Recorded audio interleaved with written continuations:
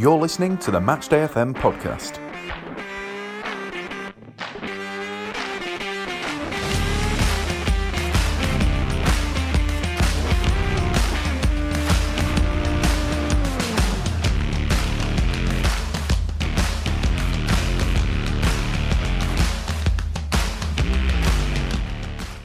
Hello and welcome to another episode of PREM Talk, brought to you by none other than Matchday FM.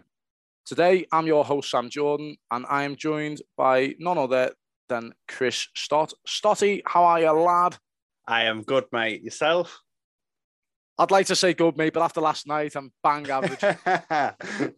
But yeah, well, I'm sure we'll get into that later. But listen, lots to talk about. It's been an eventful week.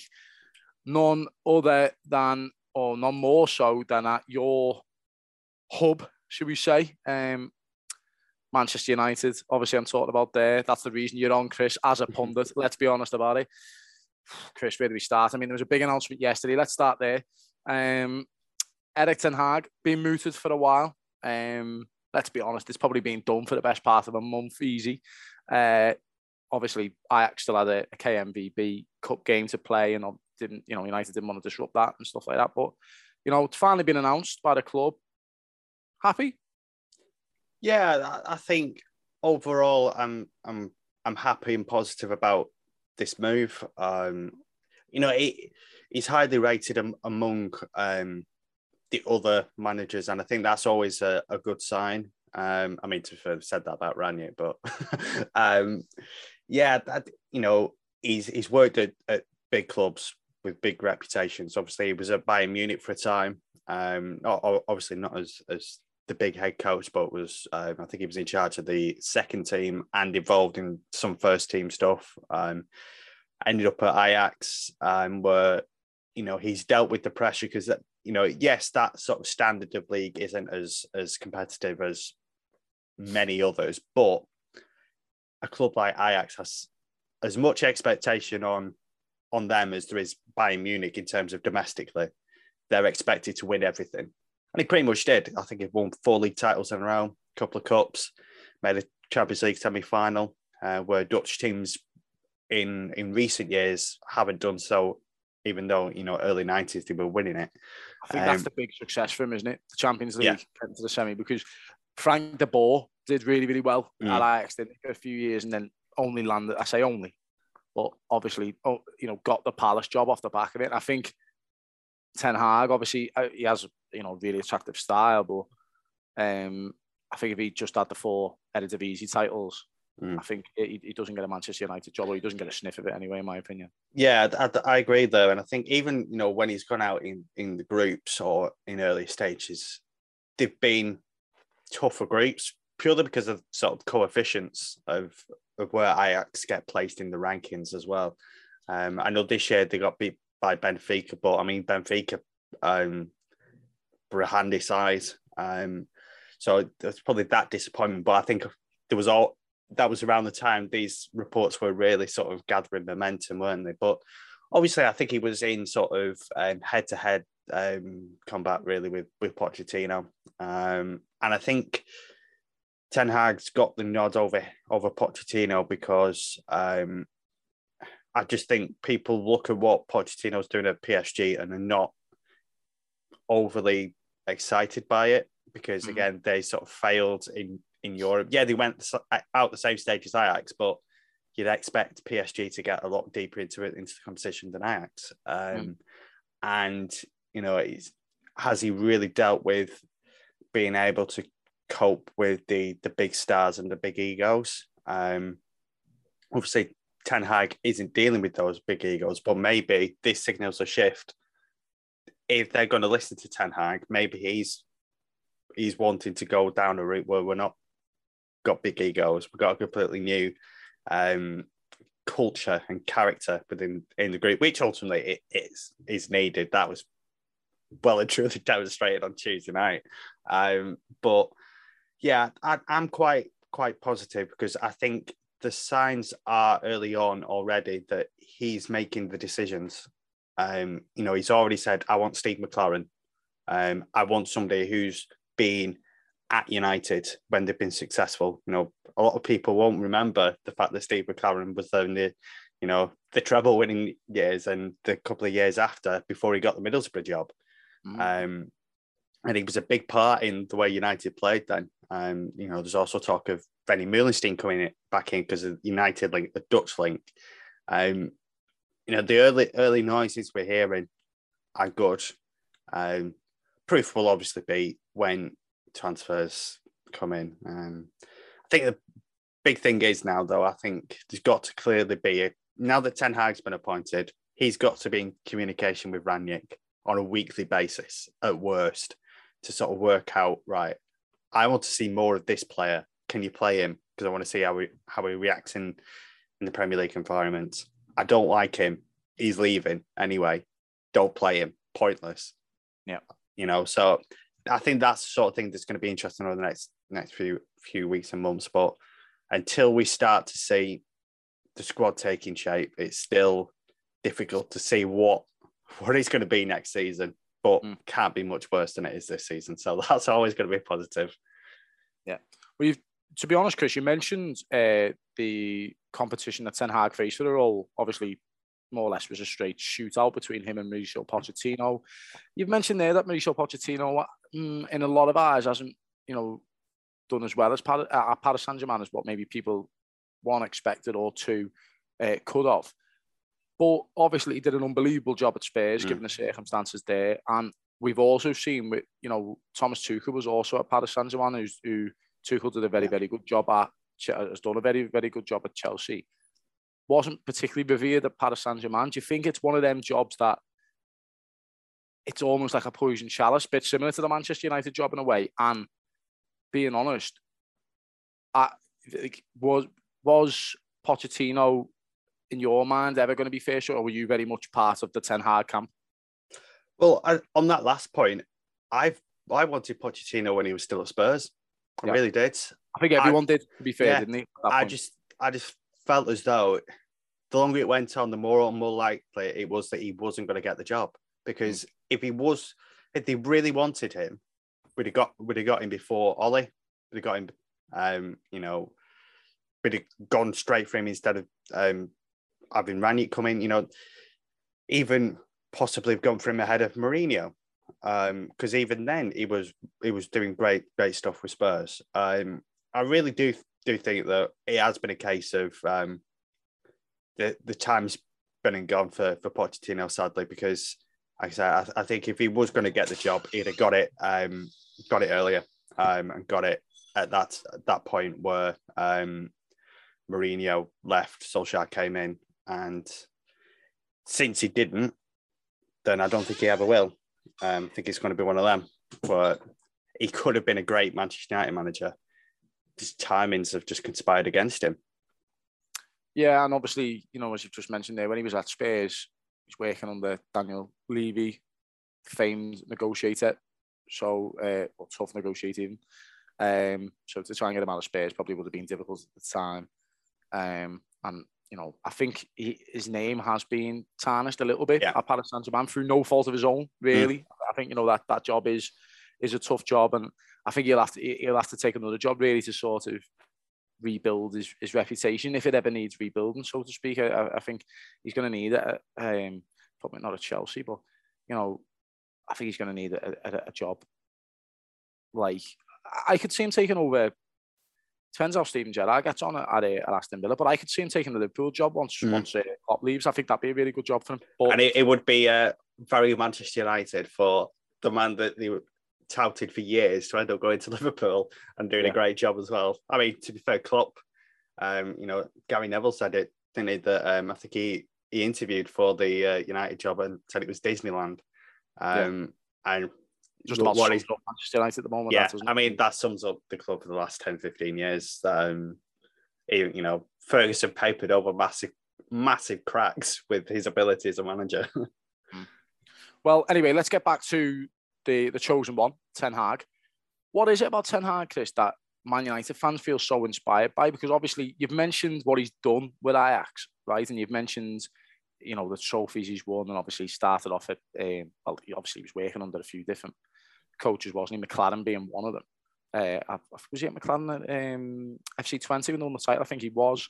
So that's, and then obviously Wolfsburg as well when he went there and won the title. So obviously they know each other very well. But what is it that you're expecting as a United fan from Ten Hag in terms of one, style of play, two, the way he's going to manage? Because at the end of the day, there's a lot of big egos in this Manchester United dressing room. It's very, very clear, even from the outside looking in, that there's lots of egos. He's not really been exposed to working with big egos before. How do you think he'll come down with an iron fist and maybe try and move them on, or do you think he's going to have to try and get them on board? I think that's the big question, and I think if he can do that, if he can sort of have that authority figure about him, then he could be a big success, and I think he has potential to do that. I think Pep's talked about him being having been a potential successor to himself at Manchester City as well, which I think is as high a praise as you can get. In terms of the style of play, we saw with that Ajax side, they were free flowing, great movement, especially in the midfield areas. You saw the likes of Van der Beek have license in the midfield to take chances, and he got the best out of those sort of players, and turn good players into players who could properly mix it on the big stage.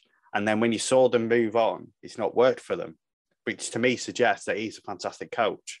Because Van der Beek doesn't turn into the player he's turned into without something being missing. And I think that's something being missing has been Ten Hag's coaching.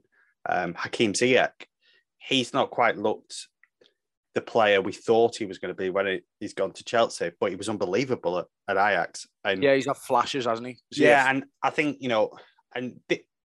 people go, they were, but that's in the Dutch league. I'm talking about, I didn't see him kick a ball in the Dutch league, I'm not going to lie, but in the Champions League, they were killing it. They were brilliant. Tagliafico at left back was unbelievable.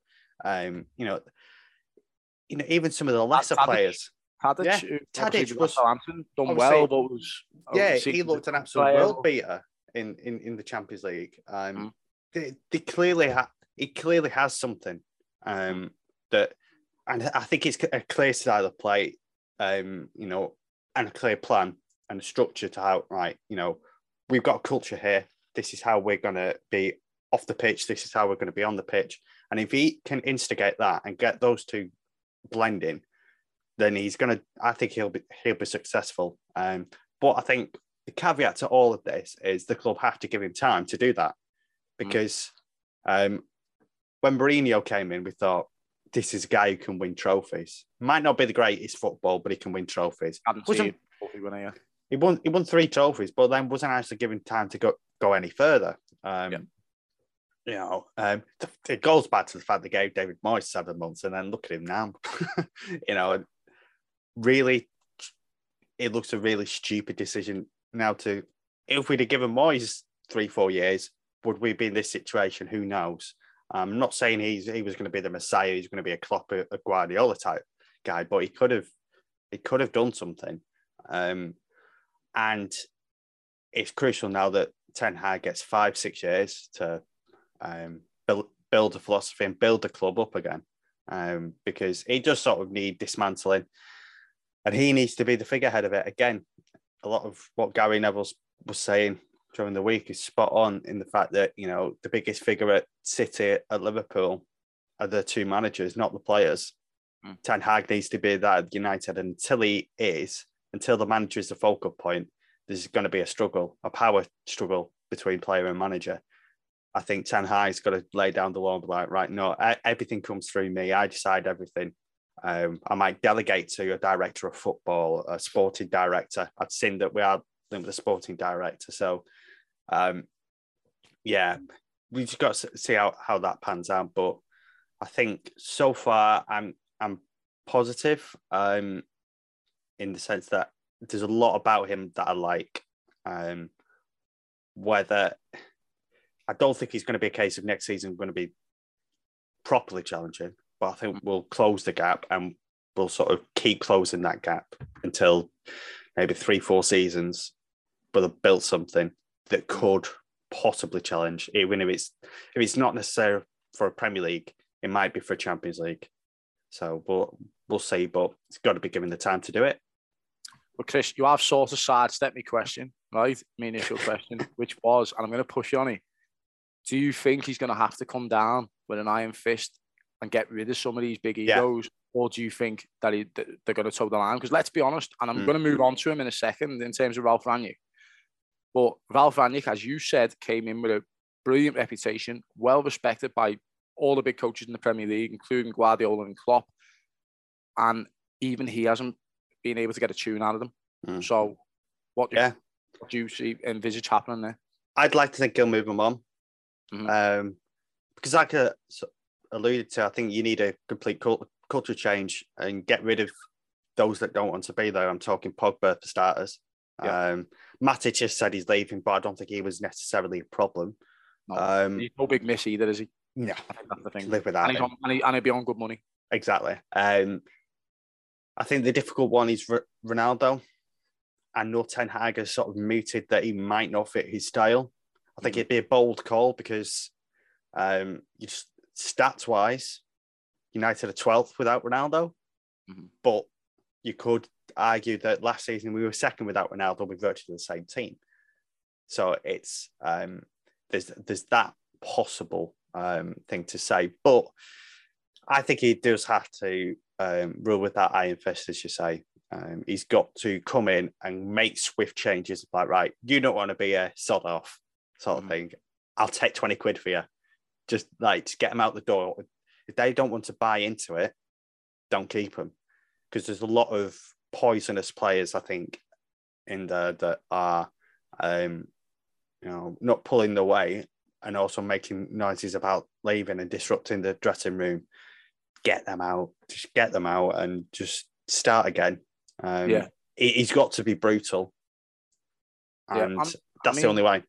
I was having a coffee earlier on this morning. I was speaking to a friend of mine who's, unfortunately for both me and you, a Liverpool fan. But we were discussing some of the players that the players really that you'd want to leave Manchester United or you'd definitely try and usher them out.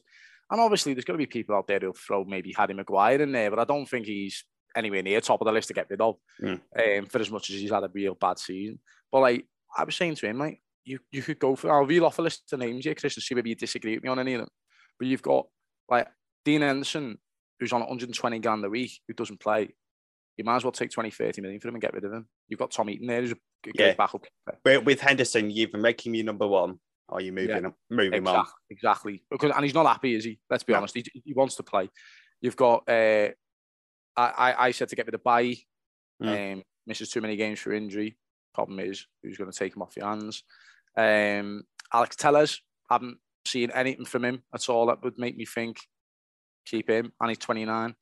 Wan-Bissaka, that was a big one. Now, we were speaking about him, and I like him as a defender. I think as an out-and-out defender, he's good. He's a really solid, right back. I just feel going forward, and in a team like Manchester United, where you're expected to attack more often than not, I just don't think he fits.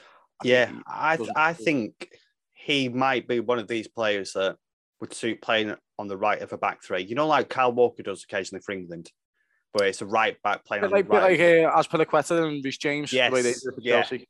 I think that might be a better role for him. If Ten Hag comes in and wants to play that system, I think Wan-Bissaka would be an option in that role. But like you said, I think he's a good defender, but going forward, lacks it.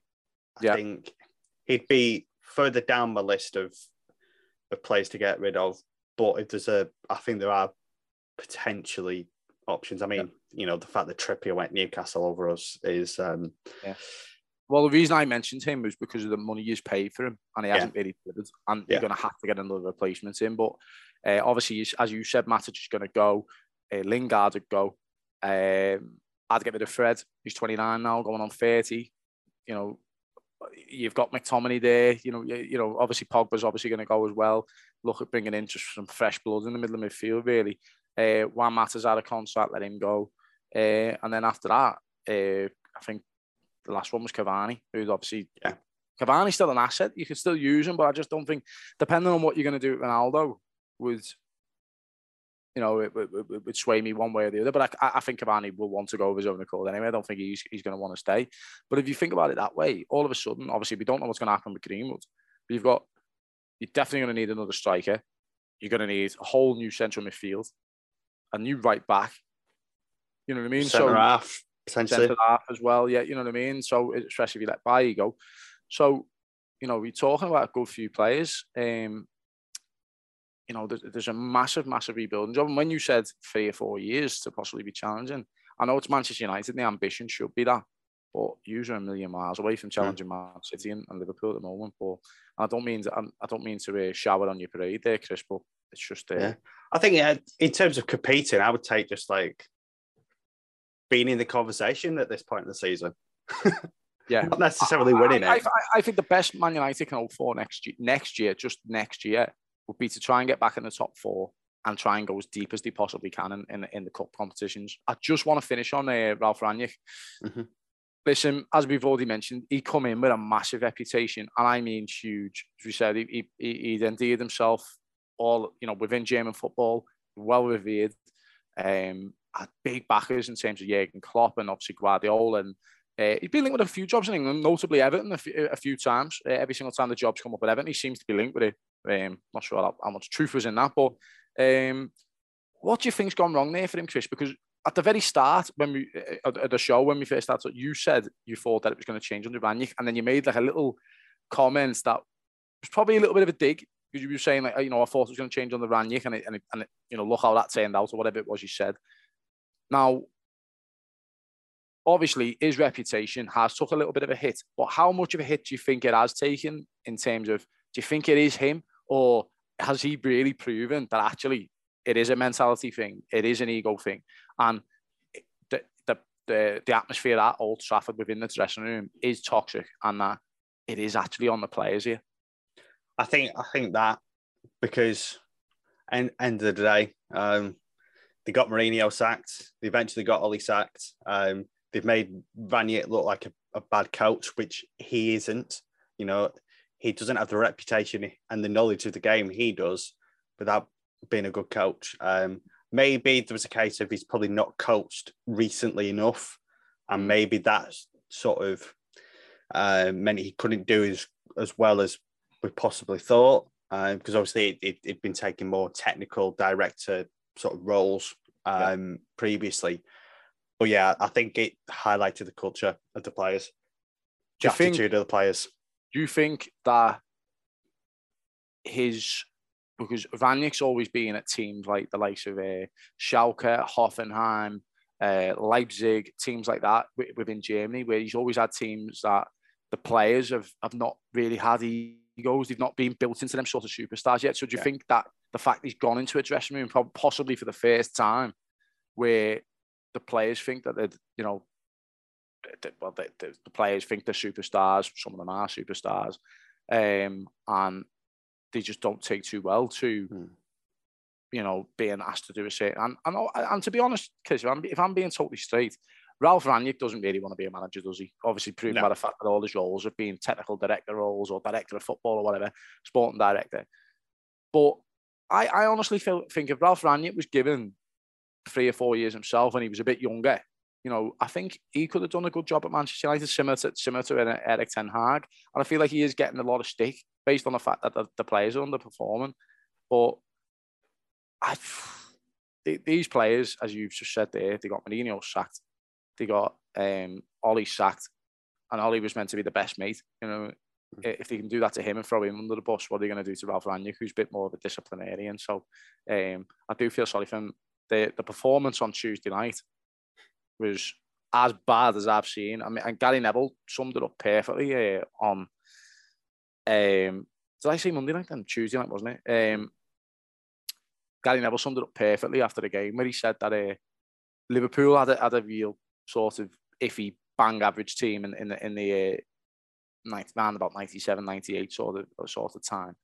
And never once did Liverpool go into a game against Manchester United and just roll over. Yeah. You know what I mean? Like, and that's effectively what Man United do. And being honest, Chris, they were poor against Everton, really poor. And Everton were poor themselves, it was a real low-quality game. But, I mean, and David De Gea's interviews are just like, I mean, everything come out the club just stinks of negativity, doesn't it, at the moment? And I think that game, well, one quick comment on it is the fact that, like you say, it was by far and away the worst performance by any team in that particular fixture. It was an embarrassment. It was ridiculous. Every sort of variable of that sort of wording. There was no appetite.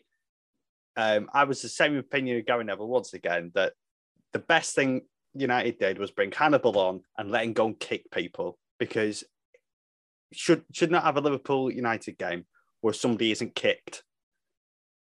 And, you got to make a foul. I don't even think he wasn't actually committing bad fouls. He just talk about, didn't he? Put him under pressure, running around.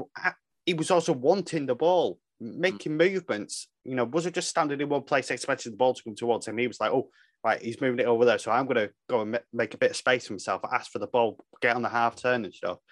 And that was just, there's nothing from the players. I mean, I could sit here and moan for the next 2 hours about that performance, but yeah, it was just so utterly bad.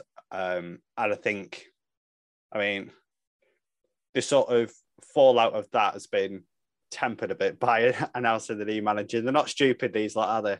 No. Announcing a new manager 2 days later, but yeah, I mean, can't get any worse. Them PR departments at these football clubs know exactly what they're doing, mate. I mean, 100%. Obviously United have just done that. Every time Everton got beat under Benitez, they release a new image of Bradley Murdoch. They're not stupid, are they? What I mean? Very, very, very clever, these guys in these PR departments. You're listening to Matchday FM. How crucial has Bruno Fernandes been? Because they've almost been, I think it's fair to say they've just been unrecognisable since he's come in. I think he's certainly jumped into the Premier League halfway through a season, has certainly shown he can swim in that metaphor, rather than sink. Yeah, I know. We are still talking about football, aren't we? I know, but no. I meant in the metaphor. The Olympics is next year, Tommy. Check out all of our podcasts so far on Anchor, Apple Podcasts and Spotify.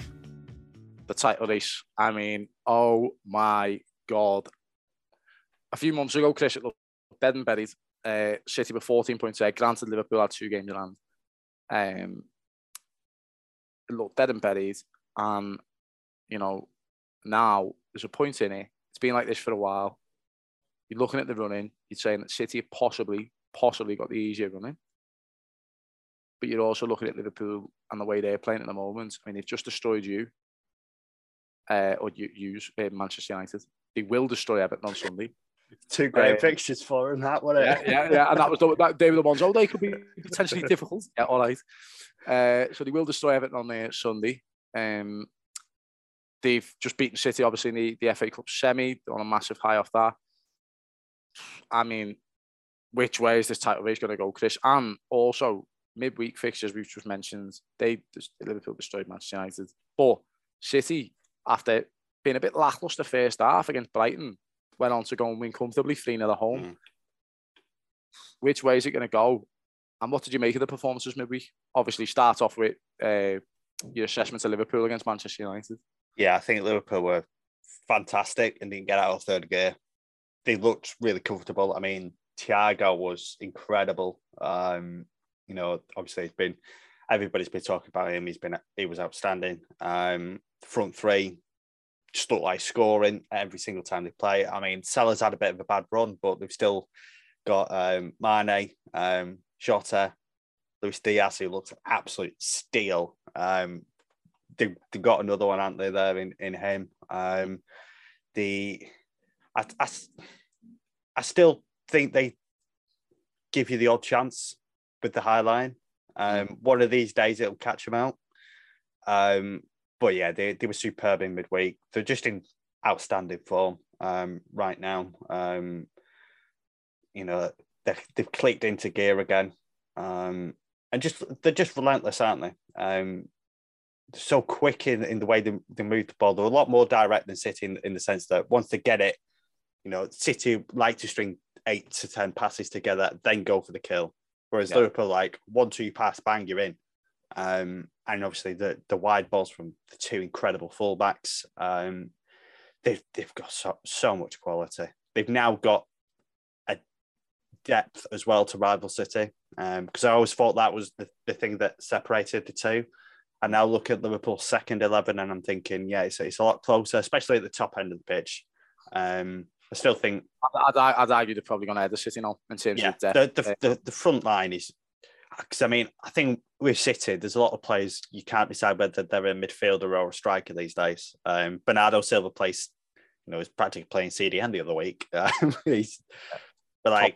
Yeah, I mean, on City, their midweek performance, it was nervy for that first hour. You thought, hey, this could be the one, especially the way Brighton have played the last couple of games. Yep. Got great results at Arsenal and Spurs, playing very similar, defensively so solid. And I've found a couple of goals of late. But I think City, once they got the one, they were always going to win the game because Brighton... they cruised, didn't he, after that? Yeah, you didn't feel Brighton were going to go and get 2 goals for sure. Maybe would get one from a set piece, but once the second one went in, it was game over, really. And I think a lot now depends on the rotation. I think City, we showed the priority and didn't with the selection in the FA Cup, playing a goalkeeper who's not good enough for that level for starters. Them going out the cup maybe benefits them because a lot of the key stars didn't play that game, so got an extra sort of bit of a rest. Their running is slightly easier. I mean, this weekend both are playing relegation candidates, aren't they, in Watford and Everton, both at home. You fully expect both to win at a canter, really. Then it's Champions League. Certainly Liverpool. Watford might make it difficult for City based on what they did. Yeah. Then it's Champions League. Ties were, again, it'll be interesting to see what the rotation policy is. And then I think you look at the last games of April for each of them. Leeds away for City. City could run riot or come unstuck there. You don't, because it's Leeds and you don't really know with Leeds. Liverpool have got a very tough one. Newcastle away with their form. And then I think, the running of the last few games, Liverpool playing, we've got to play Spurs, Villa, and Wolves. I think they're tricky. Whereas like City are at home to Newcastle, which I think is a completely different game, but do go to West Ham and at home to Villa. I mean, now that, these 2 games that we said about Liverpool, the rivals games, you don't really know if they're based on history, they're tough games. Based on this season, they're not. And I think realistically, both sides could easily win all their remaining fixtures. But I just feel as though one of them will drop points somewhere because to keep the intensity up, knowing that you've got that rival, it's going to be so difficult. I think if anybody will slip, I've got a feeling it will be Liverpool, purely because I think the enormity of the quadruple is potentially too much. There's a reason not many teams do it because it is so hard to do. And they're going to have a blip somewhere. Whether it comes in the league or one of the cup competitions, I don't know. I don't think they will do the quadruple. I really hope they don't do the quadruple. Because I think this one-off games can, it's got potentially 2 finals. It could turn, but in terms of the league, I think they both win every game, and I think that means City win it ultimately. But it's fascinating, really. We could have one of those days where one of the teams scored the last minute to get a result, or concede last minute to lose the result. It's going to be brilliant to watch, I think. Yeah, I mean, that's one thing for saying that it's whatever happens, it's going to be enthralling, isn't it? And unfortunately, I'm on the other side to you in terms of, I think if anyone's going to drop points at this moment, I think it's going to be Man City. I just feel like Liverpool are just they're in that mode at the moment, they're in killer mode. And it's going to be hard to stop them. The only games I can see Liverpool potentially dropping points in would be Tottenham at home, and obviously the one Newcastle away, as you said. You know, that's a tough game. But I do think they'll turn both of them over. Whereas City, I think West Ham's a real tough game for them away from home. I think that's the one, isn't it? But don't get me wrong. I think definitely I can definitely see both teams winning all the remaining games. Definitely see that. But I do think if one of them's going to drop points, it will be Manchester City. But we'll just have to wait and see, won't we? Especially with City picked up a couple of injuries, haven't they? I mean, Kyle Walker. I mean, that's a big miss for City. I don't think people realise how important he is to Manchester City because of his pace. But obviously, Ruben Dias has been out for a while as well. You know, being out for 6-7 weeks, that's no good. He's your best centre-back. Liverpool's seen the damage that done last year, having their best centre-back out. So, hopefully they can stay injury-free and maintain. But it's going to be difficult. It's going to be enthralling, whatever happens. You're listening to Matchday FM. It was isn't a hoot. We all laugh now. Was there any point when you were just like, please stop? I remember watching that match and I was thinking, when is this going to end?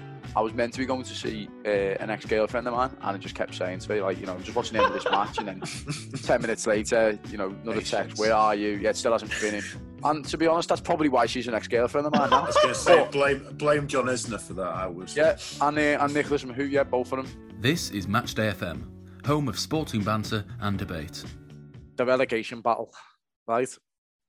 Oh my God. Like, I was saying literally at the start of the week, if Everton beat Leicester, then I think it's all over, right? Regardless of what Burnley do on Thursday.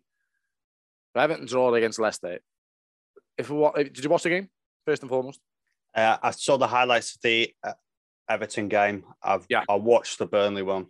Okay. Well, I went to the match, the Everton game. Weren't very good, to be honest, in terms of general play. Wasn't particularly great. Thought Leicester controlled the game, largely in possession, creating angles. Everything you'd expect from a Brendan Rodgers team, really. Without creating anything. I think Pickford made one save, other than the goal. And then Everton had 3 or 4 gilt-edged chances that they probably should have took. But yet, you know, in general play, but garbage, really, for most of the game. Now, obviously, unbelievably, you know, Rodgers called it lucky in his press conference. I'm going to call it fortunate. At the end, to obviously nick and equalise it. Now, obviously, Burnley played last night, turned Southampton over. Who, by the way, first 10 minutes could have been 3-0 Southampton. You know, Burnley looked all lost at sea. They scored a goal, Connor Roberts. They settled down. They get on the front foot. Probably could have been freed up themselves at that time if you know, obviously, Weghorst had his shooting boots on. You know, and then obviously they see the game out, win 2-0. But, I mean, Chris, it's changing from game to game to game, isn't it? I mean, the last time me and you spoke, funnily enough, I tipped Everton to go down and to finish 19th. So I fancied Watford to stay out. Now, Watford have fell off the edge of a cliff. So, great tip by me. But... yeah, I mean, look, what do you make of it first and foremost? What's been happening recently, and where do you see it going now? Because I can't even call it anymore, and I don't even want to. After last night, as I say, I feel like Burnley, probably judging off Everton's fixture list, are favourites again to stay up. But I mean, this literally is going to go down to the wire, isn't it? Yeah, I think it's safe to say that there's more plot twist than an Agatha Christie novel when it comes to this relegation battle. It's ridiculous. I mean, like you say, massive goal for Everton against Leicester. I think if they don't score that, it could change the complexion completely of this conversation. Because at the minute, Everton have that point in game in hand as well now. So. Obviously, Burnley sacking Dyche was a bit of a curveball. Did not see that coming at all. But we've got 4 points since. Away at West Ham, probably should have won the game in terms of, you know, they've missed a penalty. Depends on which side of the fence you're on there. Yeah, though, I mean, Nick Pope's had a good game in that one as well, hasn't he? I mean, to be fair, you take a point in that one anyway. Absolutely. And then, with 7 to go for Everton, 6 to go for Burnley, it's just, you just don't want to make a judgment because you just really don't know. With the Burnley are actually playing better than Everton. Everton still can't win away from home. I'd say at home have more about them, but you also feel as though if they go 2-0 down, they're not coming back. Whereas like Burnley are better defensively. Yeah. That's what could help them. But you also look at it now, I think for a couple of weeks ago, we may have been forgiven for saying Leeds look all right. But because Leeds haven't played for what seems like 3 years, they're now only 5 points clear of Burnley. And, like I touched on earlier, they play City in a fortnight. Aston Villa on 36 have lost the last 4. I mean, I think if Burnley and Everton win games in the next couple of weeks and those two don't, above them, Leeds and Villa, then maybe all of a sudden you go, maybe. But yeah, I think it's just, I get the feeling there's going to be several more twists. Where they come from, anybody's guess. But I think, it's been talked of before. I think Everton's running looks evil, really, doesn't it? Away at Anfield, host Chelsea, have to go to Leicester, have to go to Watford. On the last day there, then Brentford and Palace at home. Both will be safe and comfortable. So it's all a case of whether they can be bothered. Brentford are flying, so... Yeah, I think that's a pure mentality thing. I think you're more likely to get something against Palace, but I think Brentford want to just see what they can do this season, see how high they can get. Whereas you look at Burnley, have got Wolves at home, which don't score a lot of goals, but difficult to beat. So that's just a set piece either way. Watford away, it's a massive game for, I think, Watford have to win, don't they? I think the Watford game, Burnley, obviously both teams, as you mentioned, Watford have to play both Everton and Burnley.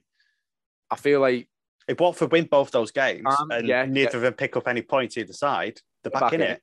Yeah, but what I would say about Watford, though, is that the Burnley game, they're more like, if they lose that Burnley game, the chances are, well, they lose the Burnley game, they're out of it. They're completely, they're gone. And it makes it an easier game for you when you play them.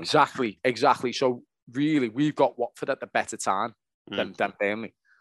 But still a tough game for both teams. I mean, they're going to go for it. Yeah, the final 4 for Burnley, Villa at home, that could be massive. I mean, like I said, if Villa don't win... I fancy them against the... Yeah, and Villa are away at City on the last day of the season, by the way. Tottenham away for Burnley, that's the one that you look at and say, nah, no chance. In fact, Burnley got to play Villa twice. So, I mean, if I was a Villa fan right now, I'd be thinking, we need to win a game to help us out. And then they host Newcastle on the last day of the season. Newcastle will be on the beach by then. Celebrated, probably finishing the top half as well, the way they're going. So, I mean, I think there's more games there for Burnley that you think they can get something there. And I think that's the worry for Everton. But at the same time, there's a half a chance Leeds or Villa might get sucked in still, because there's still a lot of points to play for in there.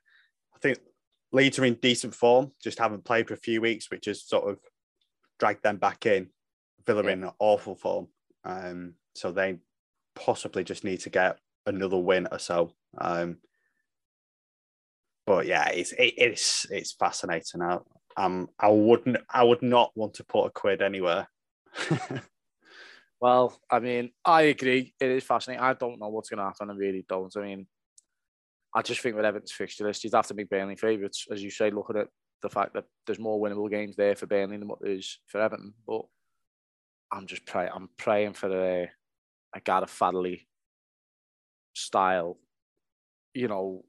escape, you know what I mean, or a Barry Horn 94 escape. We'll just have to wait and see. But whatever happens, it's going to be nail biting for sure. But listen, you've just touched on them, and I want to quickly touch base with them.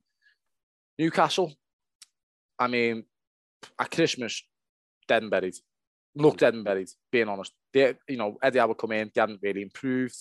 Hadn't really picked up any points.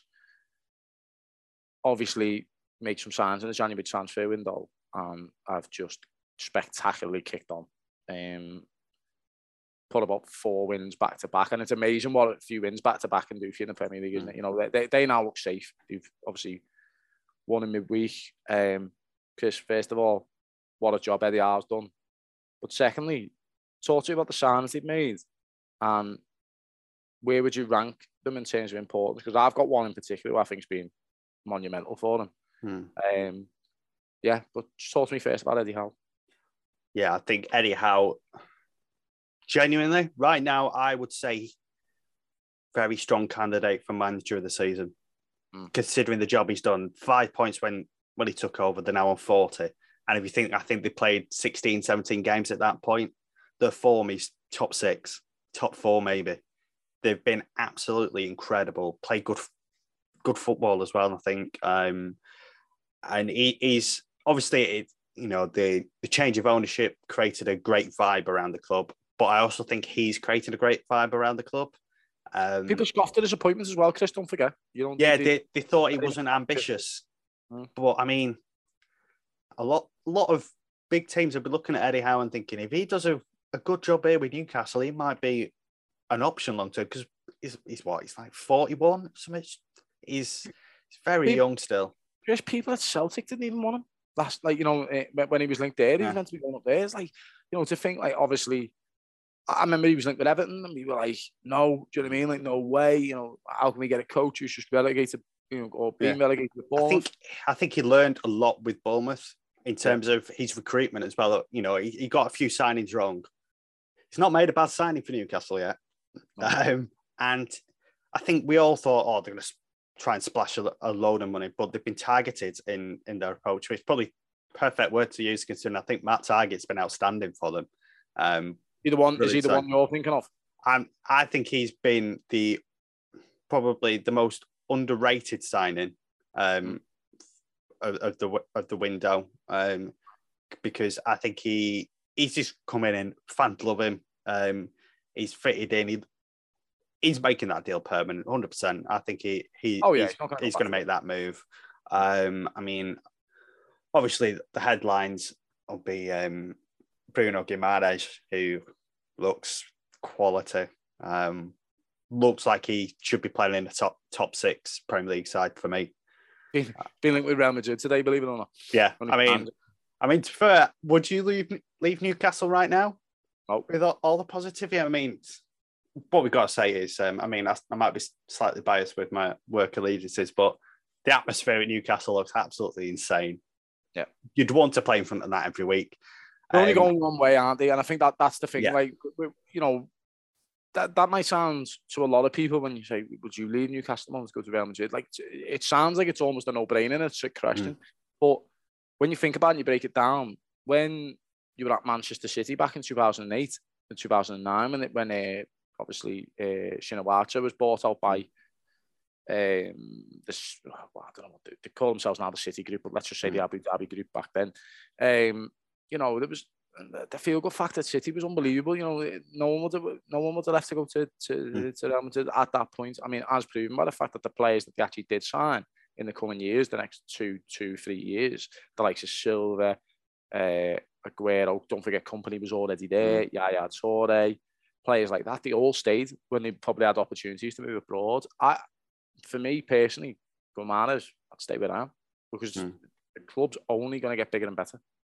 Yeah, and the sort of players they're going to attract. I mean, like I was saying to him, mate, the other day, right now, if you're a top player and 2 clubs came in for you and they were Manchester United and Newcastle United, I know which I'm picking, and it's not Manchester United. Yeah, 100%. It's Newcastle, because you think, oh, what a place that is. they're on the up. The atmosphere is incredible. You feel as though you could do something special. Yeah, I mean, what a job Eddie Howe's done there. I mean, the player I was actually thinking of, I know you said Matt Saga, but I think Dan Burn. I mean, yeah, fantastic. I mean, he's been unbelievable. He's brought a calmness. He's big. He's strong. He's a Geordie. He just gets it, and he's been nothing short of fantastic for them. And he, really has allowed he for me has been the platform to Newcastle kicking on, going further forward. I like to go Mahrez, obviously he's coming to the team of late. Joe Linton's been very, very good in midfield. You've had obviously Alan St. Maximin. You've had, I mean, Chris Wood, for the fact he hasn't scored too many goals, he's actually been okay. He's performed. His work rate's ridiculous. So good. Yeah. So, I mean, they've been real. For the team that was fighting relegation, they've been a real breath of fresh air, haven't they, since the January transfer window. But anyway, let's move on. This weekend's fixtures. I mean, listen, there's some key games. I'm going to ask you for a comment on each of these games. Mm-hmm. Some very, pivotal games, really. The first of which is Arsenal versus Manchester United. Big game, obviously, in terms of the top four. Manchester City versus Watford, huge game for both sides, at both ends of the table, obviously. Man City going for, looking to retain their title. Watford looking to retain their Premier League status. Burnley versus Wolves, huge game for Burnley in particular. Wolves obviously still challenging for the European places, I would say, maybe the Europa League, something like that. But Burnley obviously looking to really build on what was a good win last time out against Southampton and try and leapfrog their nearest rivals. And obviously the other game is the Merseyside derby, Liverpool v Everton. Again, the ramifications for both clubs is huge. Comment on each of them for us, please, Chris, and a winner, please. Cool. I'll go from top to bottom then. Massive game, Arsenal United. Losers out of it for me. Because I just think it'd be a too big a thing to overhaul. Maybe Arsenal could recover. Even after Arsenal beat Chelsea the other night, do you think? Well, I think Arsenal win the game, so so I think and I think that it's a straight shootout between themselves and Spurs. Leicester Villa, I think it's a big one for Villa. They need to get a result, but I fancy Leicester potentially. But maybe we'll give Villa something, give them a point. City beat Watford. No more needs to be said. Are you going through all the games here, by the way? Just what you're commenting on Leicester Villa there? Or I might as well. Might as well. Go for it. Well. Why not? It's the object of me running order, but go on, you go for it. Newcastle win at Norwich. Spurs at Brentford's a tough one, I think. But I think it's ultimately Spurs will know what they need after the 12:30 game, being Arsenal United. So, but I think Brentford gets something from it. So I'll go for a draw. Brighton Southampton, draw written all over it. I fancy Burnley to beat Wolves 1-0. I don't see it. I think it's 1-0 either way game, isn't it? Thanks, Chris. Appreciate that. Chelsea West Ham. I think all depends again. West Ham's priorities. Maybe they see the Europa League as their best shot of the Champions League. But again, Chelsea are in poor form. Really, flaky at the best at the minute. We'll go draw. Liverpool are going to win, aren't they? Sorry, Sam. Appreciate it. And then I think Leeds away Crystal Palace as well. You think they'll win as well, Leeds? I think Leeds might get something. But basically, you're just picking every team that could possibly finish below Everton to win. Pretty much. I mean, I don't think it's going to be a particularly good week for Everton, but maybe the week after might be better. Yeah. Well, I like the way you tried to soften the blow there, Chris, anyway. But there's plenty of games left. Yeah, I knew I always liked you. But, I mean, for me, I can't really argue too much, I don't think. I mean, we'll look at the fixtures. I think Arsenal will beat Manchester United, as you said. I think Leicester will beat Villa. Did you go for the draw on that? Yeah. Leicester. Yeah, I think Leicester will beat Villa based off what I've seen the other night and based off what I've been seeing of Villa. I think City will steamroll Watford. Newcastle, I would fancy them to beat Norwich, as you said. I feel like Brentford Tottenham is a really intriguing game. What did you go for? I went draw. Yeah, I'm gonna go Brentford. I think Brentford Yeah. will beat them. It's a derby game. It's another bragging right sort of job for Brentford, isn't it? And also, Eriksen's going to take the headlines, isn't he? His former club. It would be. I mean, he's already had some beautiful moments this season, hasn't he, Eriksen? But I don't think there'd be one more beautiful than him scoring the 90th minute winner. Yeah. I'm going to go for the draw, Brighton Southampton. What did you go for? Yeah, it's draw written all over it, isn't it? Yeah, I mean, if there was to be a win, I think Brighton would win based off what I've seen from Southampton. And based on what I've been seeing of Southampton for the last while. They just sort of... I know they picked up a result against Arsenal, but they fell off the edge of a cliff. Yeah. Burnley against Wolves, draw. I'm honest, I don't see Burnley winning that game. I'm praying Burnley don't win that game. I mean, even if they draw, Everton would end up in the bottom three. Chelsea, I feel like there's going to be a reaction. I think they'll beat West Ham. I couldn't tell you the score though. Liverpool, Everton. I mean, every last inch of me is praying Everton can get something. If Everton gets some, if there's ever a game for Everton to get something, it's this one, isn't it? Now, innit? Yeah, now, please do it. Because there's so much. Everyone. The relegation element, the title element, it's set up for Everton to do it. I mean, obviously they broke the hoodoo the other year, but yeah, I mean, this one would probably, I would say, if Everton get a result here, it would probably, you might be the biggest result of all season. It's probably the biggest derby result for a long, long time if you go there and win. I would argue, Chris, right, and this might sound really outlandish.